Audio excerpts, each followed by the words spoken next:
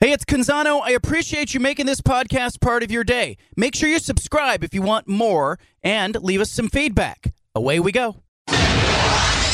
Initialize sequence. Welcome to The Baldcast, a production of John Canzano's Bald-Faced Truth. I've been hearing a lot of people talk about Wyndham Clark like he came out of nowhere to win the U.S. Open. And I guess he did. Like by golf standards, 29-year-old guy who had one career win on the PGA Tour, ends up shooting a 70 in the final round of the U.S. Open, good enough to hold off Rory McIlroy and Scottie Scheffler and win a major. Terrific story. Wyndham Clark, great story, right? After the victory, Wyndham Clark credited Oregon golf coach Casey Martin, among others, for helping him turn the corner. That was his college coach at Oregon. He had gone to Oklahoma State out of high school, transferred to Eugene after the death of his mother to breast cancer, and I have been eager to hear the backstory, or maybe some of the behind-the-scenes story from Casey Martin, the golf coach at the University of Oregon. He's been kind enough to join us to talk about it. I have to think that was an absolute thrill. Coach, thanks for making time for us. Absolutely. Thanks for having me. Give me an idea from your standpoint. I mean, you know Wyndham as a kid and, watched him grow in your program, and all of a sudden you see him on that stage. What was that experience like for you? Yeah, it was fairly surreal just to see at that big a stage a player that you knew was ready for it in the sense of talent and preparation, but still, it's the U.S. Open. It's not the just a run-of-the-mill event. And to see how he handled it, he's obviously made incredible jump, maturation, and just to see him out there with my good buddy John Ellis, who's caddying for him, is just really satisfying and rewarding to just play whatever small role. And my role was small. But I got to spend a year of my life with Wyndham and watch and observe, and it's just really special. You know, I'm tearing up on the last hole as that putt and when they're hugging because I know all that's gone in behind it. So really cool for me to be able to experience that. Yeah, when when you're watching him in the opening round, he has a brilliant opening round, and all of a sudden he's in this thing. I mean, you had to be you know him as a player, and you know that as college kids can be up and down. But was there something about Wyndham in his time at Oregon that made you feel like, hey, he can sustain, he's ready for this? You know, I think when he was at Oregon, he probably wasn't ready for this stage, but you could tell from a talent perspective he would get there. He's got a complete game. And what I mean by that is he's incredibly long. He's freakishly long. And yet he's got a short game that can rival anybody. And so when you have those two sides of it, it's pretty tantalizing, when you're a coach watching this going, this kid has got it all. What he probably was lacking younger was just that emotional maturity because he'd been through a lot.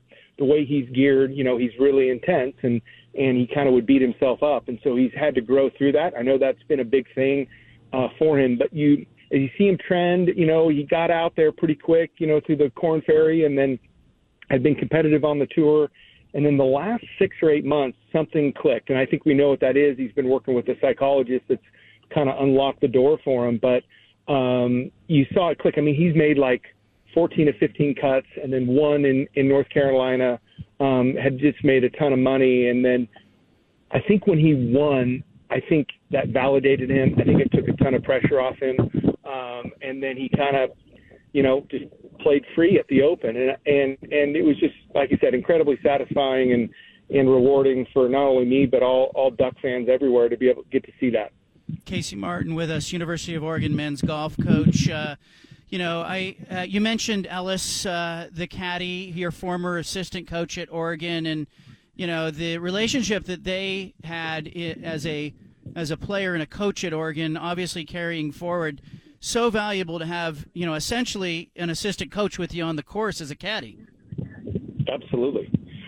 John, the story behind Wyndham, there's a few people that have played huge roles in his life, and John is absolutely one of them.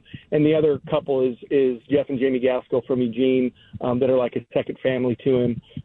But John played at Oregon, played for Coach Nosler, was I think twice all Pac-10 first team, great player, never made it. Played in a couple Opens, won some Cal State Opens and stuff, but never made it on the tour, and he could have. He's talented enough. And when his career was kind of winding down, we had been chatting for years about him wanting to get into the coaching business, and finally worked out. And so I had him as his first year coaching, and it happened to be when Wyndham transferred in. And so just to watch their partnership, their friendship grow throughout the year, John nailed it. He was unbelievable because his personality, he was able to tease Wyndham and kind of deflect some of the tension that Wyndham would carry.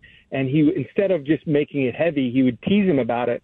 And I remember in a lot of our team meetings and stuff, he'd crack jokes and you couldn't help but laugh, and Wyndham couldn't help but laugh at himself a little bit. And it just took all the edge off, and it allowed Wyndham to just play better because he wasn't so heavy. And John was such a big part of that, and I think that's why they hit it off. And I know John obviously ended up working for him shortly thereafter, and they've been together ever since. And it's really special to me. That is the special part, that I got to play a role in kind of putting those two together.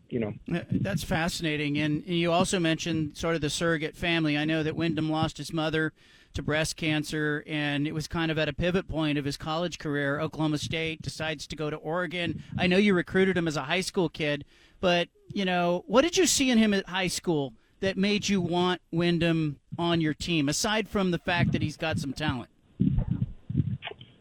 Well, we go out and recruit all the time, and you see kids and you're trying to make decisions on, is he good enough? And I think he's good enough. And then you see Wyndham and it's like, holy smokes, he might be too good. It's like, will he stay more than 1 year? I mean, the talent, it's easy to see, just the power. He's an incredible athlete. And so there's just a natural speed there that it's hard to do unless you're just a freak athlete. And so that's what really struck me is just how intense and talented he was. And he chose Oklahoma State, which, is kind of our Alabama football, so to speak, Oklahoma State golf. They're the dominant program. And so he goes there, but it's a really intense program, and there's a lot of expectations and pressure. And so he gets there, and his head coach that recruited him was no longer there, lost his job. So I don't know why, but whatever. That happened, and then he loses his mother. And so the two big people in his life, the coach that he adored there and his mother, were gone, and he was kind of a mother, a mama's boy, so to speak. And so he was lost big time, and his game was showing it. We hosted the national championship in 2016, the year that we won, and I remember looking at Oklahoma State and going, where is Wyndham Clark? He's not on the team. So he did not make their national championship team, 5 guys. And I'm like, it was really odd to me. It's like, how can he not make that squad? He's so good. And then lo and behold, he, transferred a week later, and a couple months later I was able to get him, which really was a blessing because I'd lost Aaron Wise because he turned pro, and Wyndham came in and filled a huge hole for us. So, but just looking back, I think Oklahoma State, as good as they were, it was really pressure packed.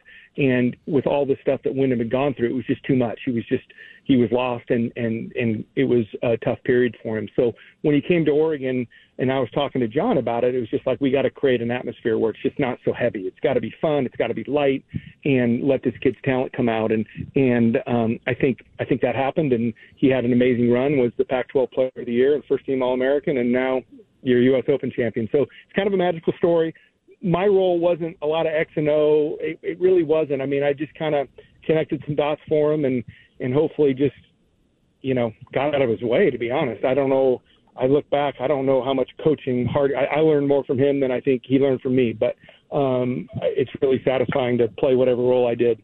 I think that's good coaching, though, because I think a lot of times when you see somebody who's struggling or maybe didn't have success in one place, coaches will try to step in and do too much. I think it's astute that you recognized what he needed was to relax. He needed some comfort around him, and he needed a place where he could go have fun again. Because, really, I have coaches, the college coaches, pro coaches will tell me all the time, Casey, hey, it's supposed to be fun. You forget it when the stakes are going so high, but, you fostered that. So I do think you deserve credit for that. Yeah, well, thank you. Again, I as I look back on that time, when I went out to recruit him for the second wave, when he was transferring, I remember he wanted he wanted me to give him mechanical help. He wanted, like, what do you see? Why am I playing so bad? And it was just kind of like this mind that was going a million miles. And initially, you want to play that role. It's like, let me see if I can't call some people that could get, try to put the pieces together. But then as time went on, it was like, you know what, this guy's swing is amazing. And even when he works on it, it's not really changing. It's got to be something more than that. And then when you hear the stories of kind of what he was going through and where his mind was, it was pretty obvious that, look, this is not, he doesn't need Butch Harmon, although Butch is amazing. He needs some love. He just needs some compassion, and he needs a community around him that supports him. And certainly, he got that, but he got that from like Jeff and Jamie. So he had stayed initially when I recruited Wyndham as a 15-year-old. He came to Eugene for the Pacific Coast Amateur Eugene Country Club, and he had housing there with a family, Jeff and Jamie, ironically. I had never met them before. And so I was watching this young kid who's a superstar, and I see Jeff and Jamie out there. I got to know him, and lo and behold, even though Wyndham didn't come to Oregon right after that, I became great friends. I mean, Jeff's one of my closest friends, and we've all kind of stayed in touch. Even though we went to Oklahoma State, we all stayed in touch because they're just friends, And so when Wyndham transferred in, he actually ended up living with them. We had to get, approval for that and everything, but he lived with Jeff and Jamie. And so he went from kind of a college experience of losing your mom and being in, probably a lot of a party type situation throughout college. And then he's living with Jeff and Jamie with their 3 young daughters, and he's just Uncle Wyndham at that point. And I think what happened is the pressure was off, and, he did lose his mom, and Jamie's not a second mom, but he got a lot of love from the Gaskells, and he just blossomed, and it wasn't perfect, obviously, but because he was still struggling with so much stuff, but he got the love he needed, and he blossomed. And so those people, Jeff and Jamie and John Ellis, played every bit as big a role as I did. I just got to watch it and host a Pac-12 trophy for it. So it was pretty cool for me. Oregon men's golf coach Casey Martin is our guest. You mentioned the national title in 2016. You got a guy like Aaron Weiss. You get a Wyndham Clark story. Can you use that in recruiting? Is there a correlation like your buddy Chip Kelly in football? You have some success. Does that help you get into living rooms you couldn't get into before? Or what are those conversations like as you go back out recruiting after your guy wins the U.S. Open? Yeah, that's what's going on right now. The recruiting doors just opened up June 15th on this next wave, and so I'm out there, and I do kind of drop some hints that way. It's like, you see the U.S. Open, but you don't want to be, over the top on it. But, yeah, some kids know that, and I think more it gives you some measure of credibility that, hey, he went to Oregon, and if he did it, I can do it maybe. I think at Oregon you have to overcome some of those misconceptions that you can't do it at a place like Oregon because of the weather or whatnot, that you need to go to Florida, Texas, or Oklahoma State or something. And certainly those places are great, but I think it just lends some validity that you can do it in the Pacific Northwest. So that's huge for sure. At Stanford, you had, I think, a great experience as a golfer. I mean, you come from South Eugene High School, you go to Stanford, you're like on a big stage there. You got Tiger Woods for a spell as a teammate. So you got a taste of it there. I got to know, like, did you see the trajectory of Tiger? Like, I think everyone thought he was going to be really good, but did you see Tiger when you were at Stanford? Oh, yeah. Yes, 100%. To have that experience, again, I had these one-year experiences, and I got it 1 year with Tiger. I was a senior, he was a freshman, and he was, beyond incredible. Mentally, emotionally, physically, everything about it. He was better than everyone at everything. And I remember my first experience with Tiger, playing with him. Nota Begay, myself, and Tiger went and played a course called Sharon Heights, just above Stanford. Tough golf course, narrow, and the greens had been punched. And Nota and I played pretty well, shot even par, and Tiger shot 68, hit every green, couldn't make a putt because it was on putt afterwards. And Nota looked at me, and I looked at him, and we're like, what did we just see? I mean, he hit every shot like perfect. And, for a 18-year-old kid, it's just, and it wasn't just like perfect. It was like so far and so dynamic. It was just incredible. So to have that year, it was magical to be with him as well. And nothing he does shocks me. Nothing surprises me. He's so different. hard to explain. You're talking Michael Jordan, you're talking the greatest of the greatest, and to have a year with that is pretty cool. You've had a journey yourself as a player and now as a coach. Are you enjoying the coaching? Is it as fun as you imagined it would be? Are you getting the highs that you got as a player, as a coach? Is nothing compare? What's interesting is I would say absolutely. To win that national championship and to see when the kids have had an experience like that they got to cherish and you got to put that together is incredibly rewarding, maybe more rewarding than when you're out there on your own because you're kind of doing it for other people. And I think that's what I've enjoyed the most about it is the tour is so selfish. And it should be. It's just you. You're your own team, right?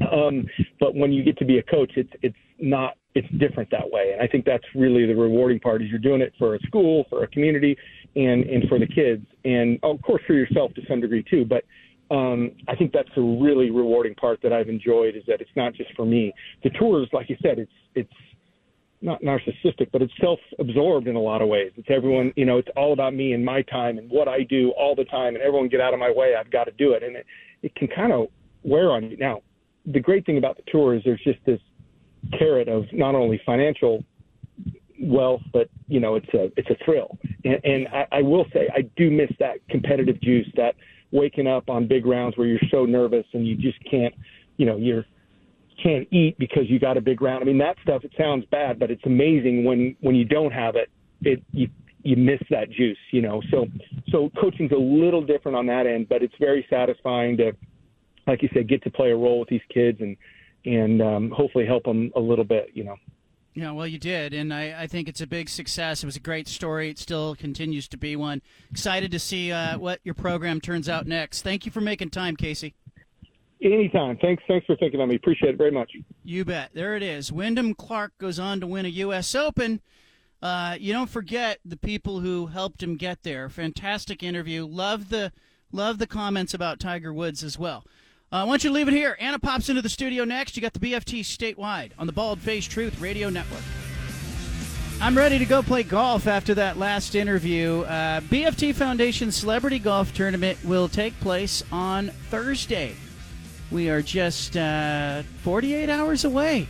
Judah Newby will be on the broadcast with our very own Stephen Vaughn, covering the 9th annual BFT Foundation Celebrity Golf Tournament. I want to thank Miss Oregon and Alex Molden and Neil Lomax and Bobby Gross from the 1977 Blazers World Championship team, among the other celebrity golfers who are all showing up, helping out kids, helping out for the day, playing some golf. We're going to raise some money, and the beneficiary of the tournament is ultimately Camp Exceptional. It's the summer camp for typical kids and special needs kids, very inclusive camp that is the highlight of the summer, I think, for our family. Anna's popped into the studio.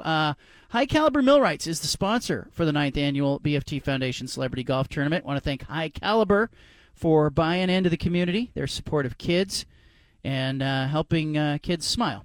Anna, I want to talk about you as a kid. I'm going to put you on the spot. Oh, good. Let's not talk about me as a golfer, but let's talk about me as a kid. You actually have some good natural talent. Your golf instincts are good. That only gets you so far. Yeah, but it achieves the thing that every golfer is afraid of. People are watching. You're on the tee box. You're about to hit the tee. And you seem to step up and swing the club well in that situation. Well, you must be looking away on all those times that I swing the club and it makes no contact with any ball. And you look good on the course. Okay, well. Because you look like the LPGA Tour, if I could just say that. Yeah. Can I say that without sounding racist? I've got the look. No, I don't. That's not racist to me. There's a lot of Asians on that tour, man. You just look like... I got to channel all those Korean... Yeah. They're mostly Korean. You're not Korean, though. I'm not Korean, but yeah. And I don't know what Rose Zhang is. I think she's Chinese. I think she's Chinese. Yeah, I'm efforting her on the show. You're efforting? Yeah. Big deal. I reached out to Stanford. Stanford said... As in the university. Yeah, because that's where she goes to school. Correct. And she won an NCAA championship, and then she turned pro and won her first pro event and within a week. She's gangbusters. And her representation, I was referred from Stanford to her representation. Yeah. Then her representation said, things are crazy for her right now. You think? And you're not Good Morning America. Right. Okay. And I said, is she going Did on they Good... really say that? No, but because you made that comment. You meant, oh, she's going to be on Good Morning America. Oh, or for sure. Today Show or whatever. Yeah. So I said to her representation, they said, oh, things are crazy for her now. We'd love to get her on with you. Can we circle back when things die down for her? Yeah. Basically, when I don't want her on the show, they'll get her for me on the show. Well, okay. The question is, who will you get first? Will you get past Coach Prime's people, or will you get past Rose Zhang's people? It'll be that, and then I've also been efforting Portugal the Man. You have to stop saying efforting, though. Because no regular human being outside of news uses that as a verb. So it'll but be... who's Portugal the Man? Portugal is that the Man. a musician? It's a musician. Okay. Come on. Sorry, that's like a big empty place in my brain. Portugal the Man loves one of the Blazers. Empty places in my loves brain. the Blazers. So okay. I thought, here's my order of operations. Yes. Portugal the Man will come on first. Why do you want Portugal the Man? Because just so I know. it's a musician, a famous musician who's like into sports. Okay. Okay. So this Check some boxes. This is good. Okay. He knows sports. So okay. And so I think we'll get Portugal the Man like tomorrow. Really? Yeah, I'm working. Before I'm that close. Coach Prime. I'm that close. Before Rose Day. Well, you know what I use? How long have you been working on Portugal the Man? About 2 weeks. Okay. But See, you know what I use? This is an honest thing. Like, I don't know that much about Portugal the Man. Oh boy. But I know Portugal the Man is kind of a big deal in some circles. Okay. So as I'm talking to Portugal's people, okay, I am emailing with his people. I don't think you can just use it as one word. You have to say all three words every time. As I'm emailing with his people, they're saying how busy he is. Right. I love that. I love when people go, I'm so busy. Okay? We're all busy. It's all relative. Everyone listening to this radio broadcast is busy as hell. We're all busy. Yeah. Don't play that, oh, I'm so busy card. Yeah. And expect everybody to be like, oh, you're so busy. Yeah. Like, I can't do that. I can't do that to, like, my friends. Oh, I'm so much busier than you. They'll laugh at me, okay? So here's what Portugal's people said. Portugal's people said, he's really busy. He's got an album release, whatever. There's a visit coming up to Portland, by the way. So I was like, that's fine. I said, if he can't make it, I'll get President Obama on the show. Because we've already had the president, right? Okay. So I play that card. Like, like you're not a big deal. We've had President Obama on the show, so I'm able to say that. Yeah. Right? So I play that card back, and then his representation came right back and said, how's Wednesday? Wow. Really? That worked for you? It works because you have to tell him. It's a little bit of a brushback pitch. Yeah. You have to tell him, like, I don't care if we get him or not. We'll move on. This isn't about us pandering. Yeah. Yeah. It's not about what we can do for you. This is like when you're in middle school and you don't want to act like you're too into that person that you have a crush on. You got to play it a little cooler. I don't know that one. I don't know that. But yes, the whole I'm too busy thing is really kind of a cop-out. We have a family friend who's been working on a birthday surprise for a loved one. Okay. And this friend of ours is persistent as all get out. Like, it's part of the reason he's been so successful in what he does in business. But I have realized watching him in this process, this is why he got to where he is.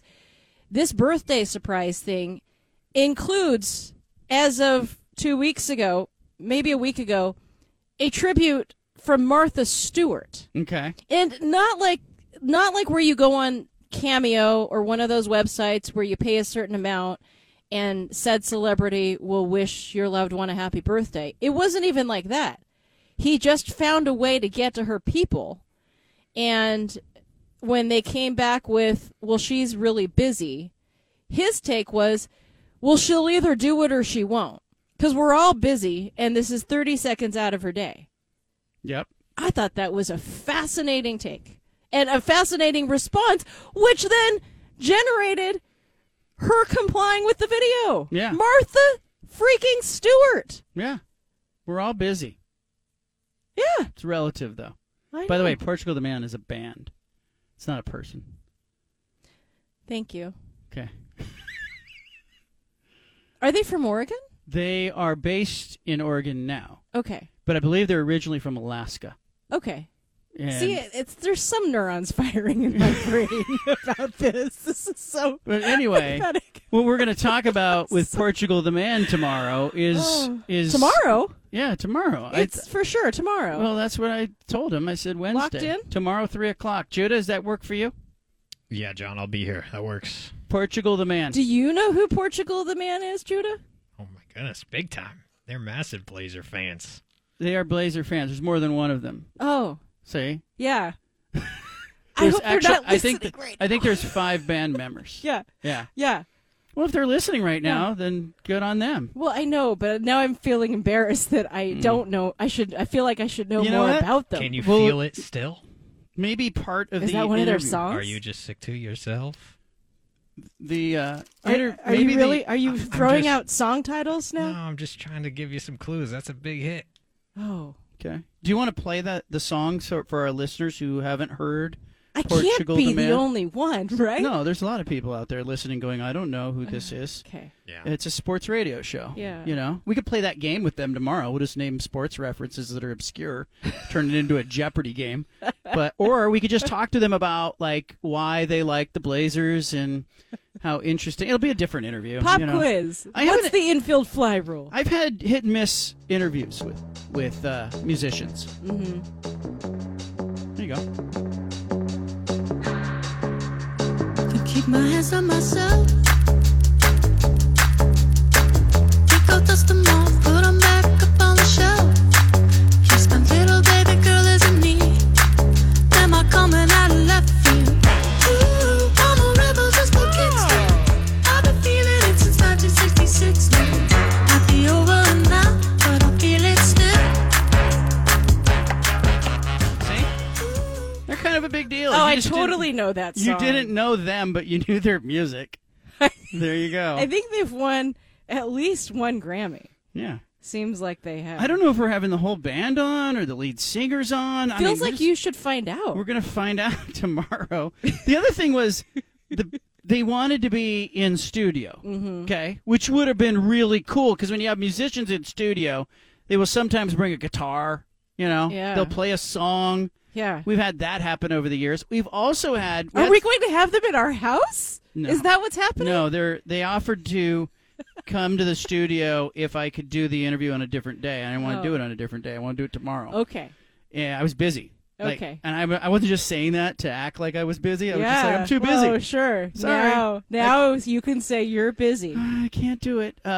So the idea being that they're going to come on. We're going to talk a little bit about the Blazers. I'll ask them what they will do with Damian Lillard. Does the same kind of drama happen in the music industry Yeah. that happens with NBA players? Yeah. How do you keep a band together? Who's the Yoko Ono in the group? Stuff like that. Okay. Stuff like that. Yeah. But Yeah, they're from Wasilla, Alaska. okay. They're now based in Portland.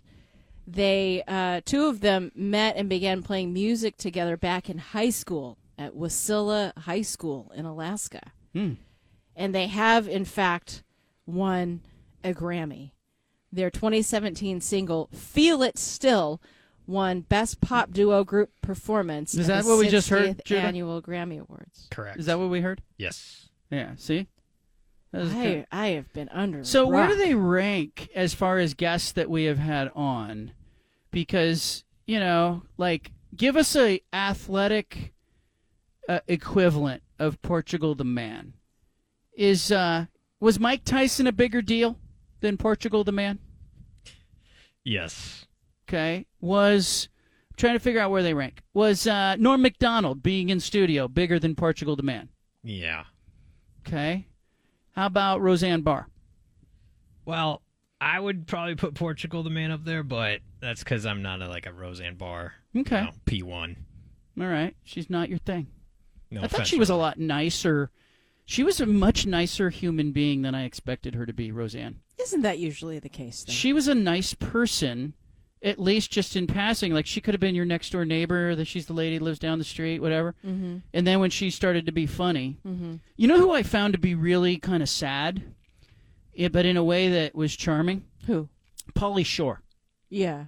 Pauly Shore was real. Yeah. It surprised me because we see Wheeze and the Juice and all that stuff. He was doing all his bits when we were on air. Yeah. But in the 4 or 5 minutes before he went on air, when we were on a commercial break, and then after, he was a genuine, real person.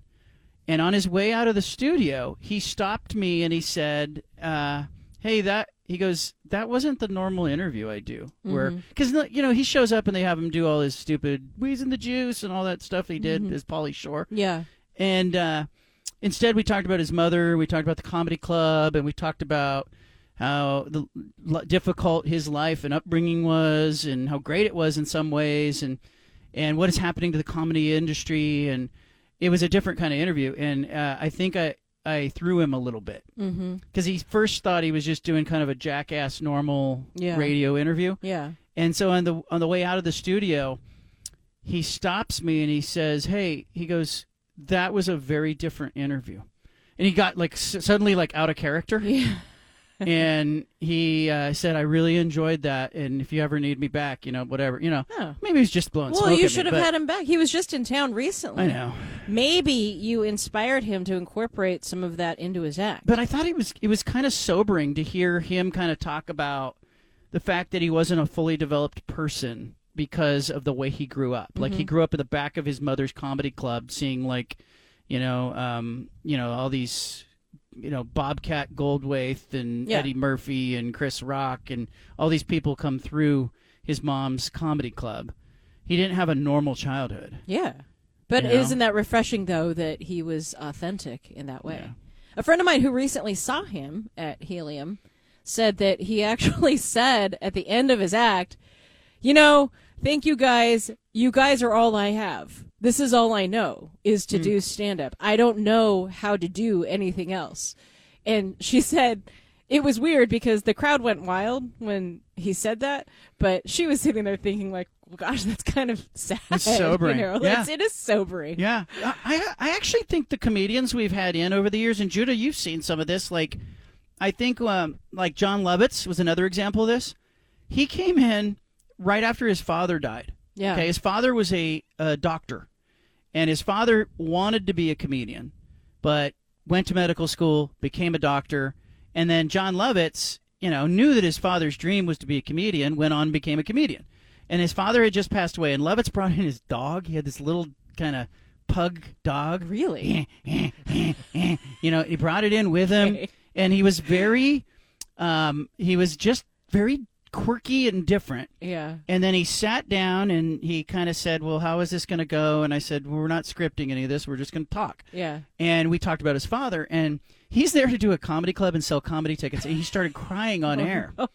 He was crying because I said to him, "Are you fulfilling your father's dream?" It's is your entire existence rooted in the idea that you were living your father's dream? Oh, geez, Oprah. And he started crying. And then he said, "And come see my comedy club, my comedy show tonight at Helium," or whatever. But it was a great interview. And same thing. I thought I think to get up on stage and to have that kind of humor, there has to be something a little dark going on. Oh, absolutely. I mean, look, normal people don't make very good stand-up comics. Let's just put it that way, right? Yeah. Most of the people that are really good at what they do, when you think of the legends like Robin Williams, he was a savant as far as comedy and timing. And if any of us, most of 99% of us got up there to try and do stand up, we would just flop.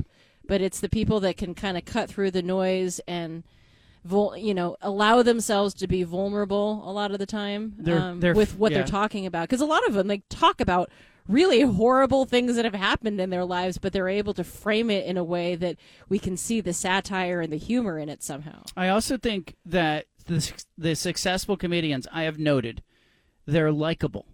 You think so? Yeah, they're you want to like them. Yeah. And you relate to them, and in part, they're telling their painful story and they're making fun of it, and we're laughing with them.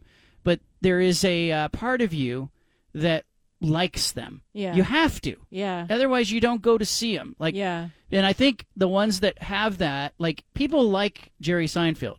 Feld. Yeah. I think you like, Eddie Murphy. Mm-hmm. You, Sebastian Maniscalco. You like him. Well, I look at what Richard Pryor talked about in his act. Yeah. So you want to like him. Yeah. So I can remember, Bobby Lee came in studio, and he was great. We went to see his show. He was insane on the stage. I actually think he probably needs treatment for some kind of personality disorder that he has, and him being on stage is his way of self-medicating it. He wound up in his underwear. He took his clothes off, and he just kept going farther and farther. Did we see his naked bum? I think he did, and I came on. I remember leaving with you and going, he was so funny. He didn't need to stoop to get to the part where he showed his backside. Yeah. He didn't need to stoop. Yeah. And then we had Jamie Lee in studio. That she's a writer. She was a writer on Ted Lasso. Yeah. And she was an executive producer on Ted Lasso. Her jokes were super smart, super funny. Mm-hmm. Liked her as well. She wasn't as good a performer on stage, but she had great material. I'm just in awe of people who can stand up there in front of a live audience in person and pull off stand-up. Because I don't quite understand how they can do it. It's a whole... And when you look at the ones that are really good, who constantly are working at their craft, it's the idea that Jerry Seinfeld will just walk into a comedy club in New York. He'll go to the Comedy Cellar or somewhere like that, and just to work out his material. And his whole thing is I want to be able to work it out in front of a crowd that paid $25 to get in or $20 to get in versus a crowd that's paying, $100 to $200 for the seat that they're work on some of this material. Coming up, we're going to talk about what makes a great coach. We've got coaches here in the state of Oregon, from Jonathan Smith to Dan Lanning to Dana Altman to Shante Legans at University of Portland and back again. What are the things that make a great coach? And if we're ranking the coaches in the state of Oregon, who's at the top of that list right now? I want your input on this. 503-417. We interrupt this broadcast with a special announcement from the Bald Face Hey, sorry Truth to interrupt the podcast, but if you want to listen to more of the Bald Face Truth Radio Show, including more of this segment that you're listening to, make sure you subscribe on SoundCloud and iTunes to the Bald Face Truth Radio Show. Thanks for listening.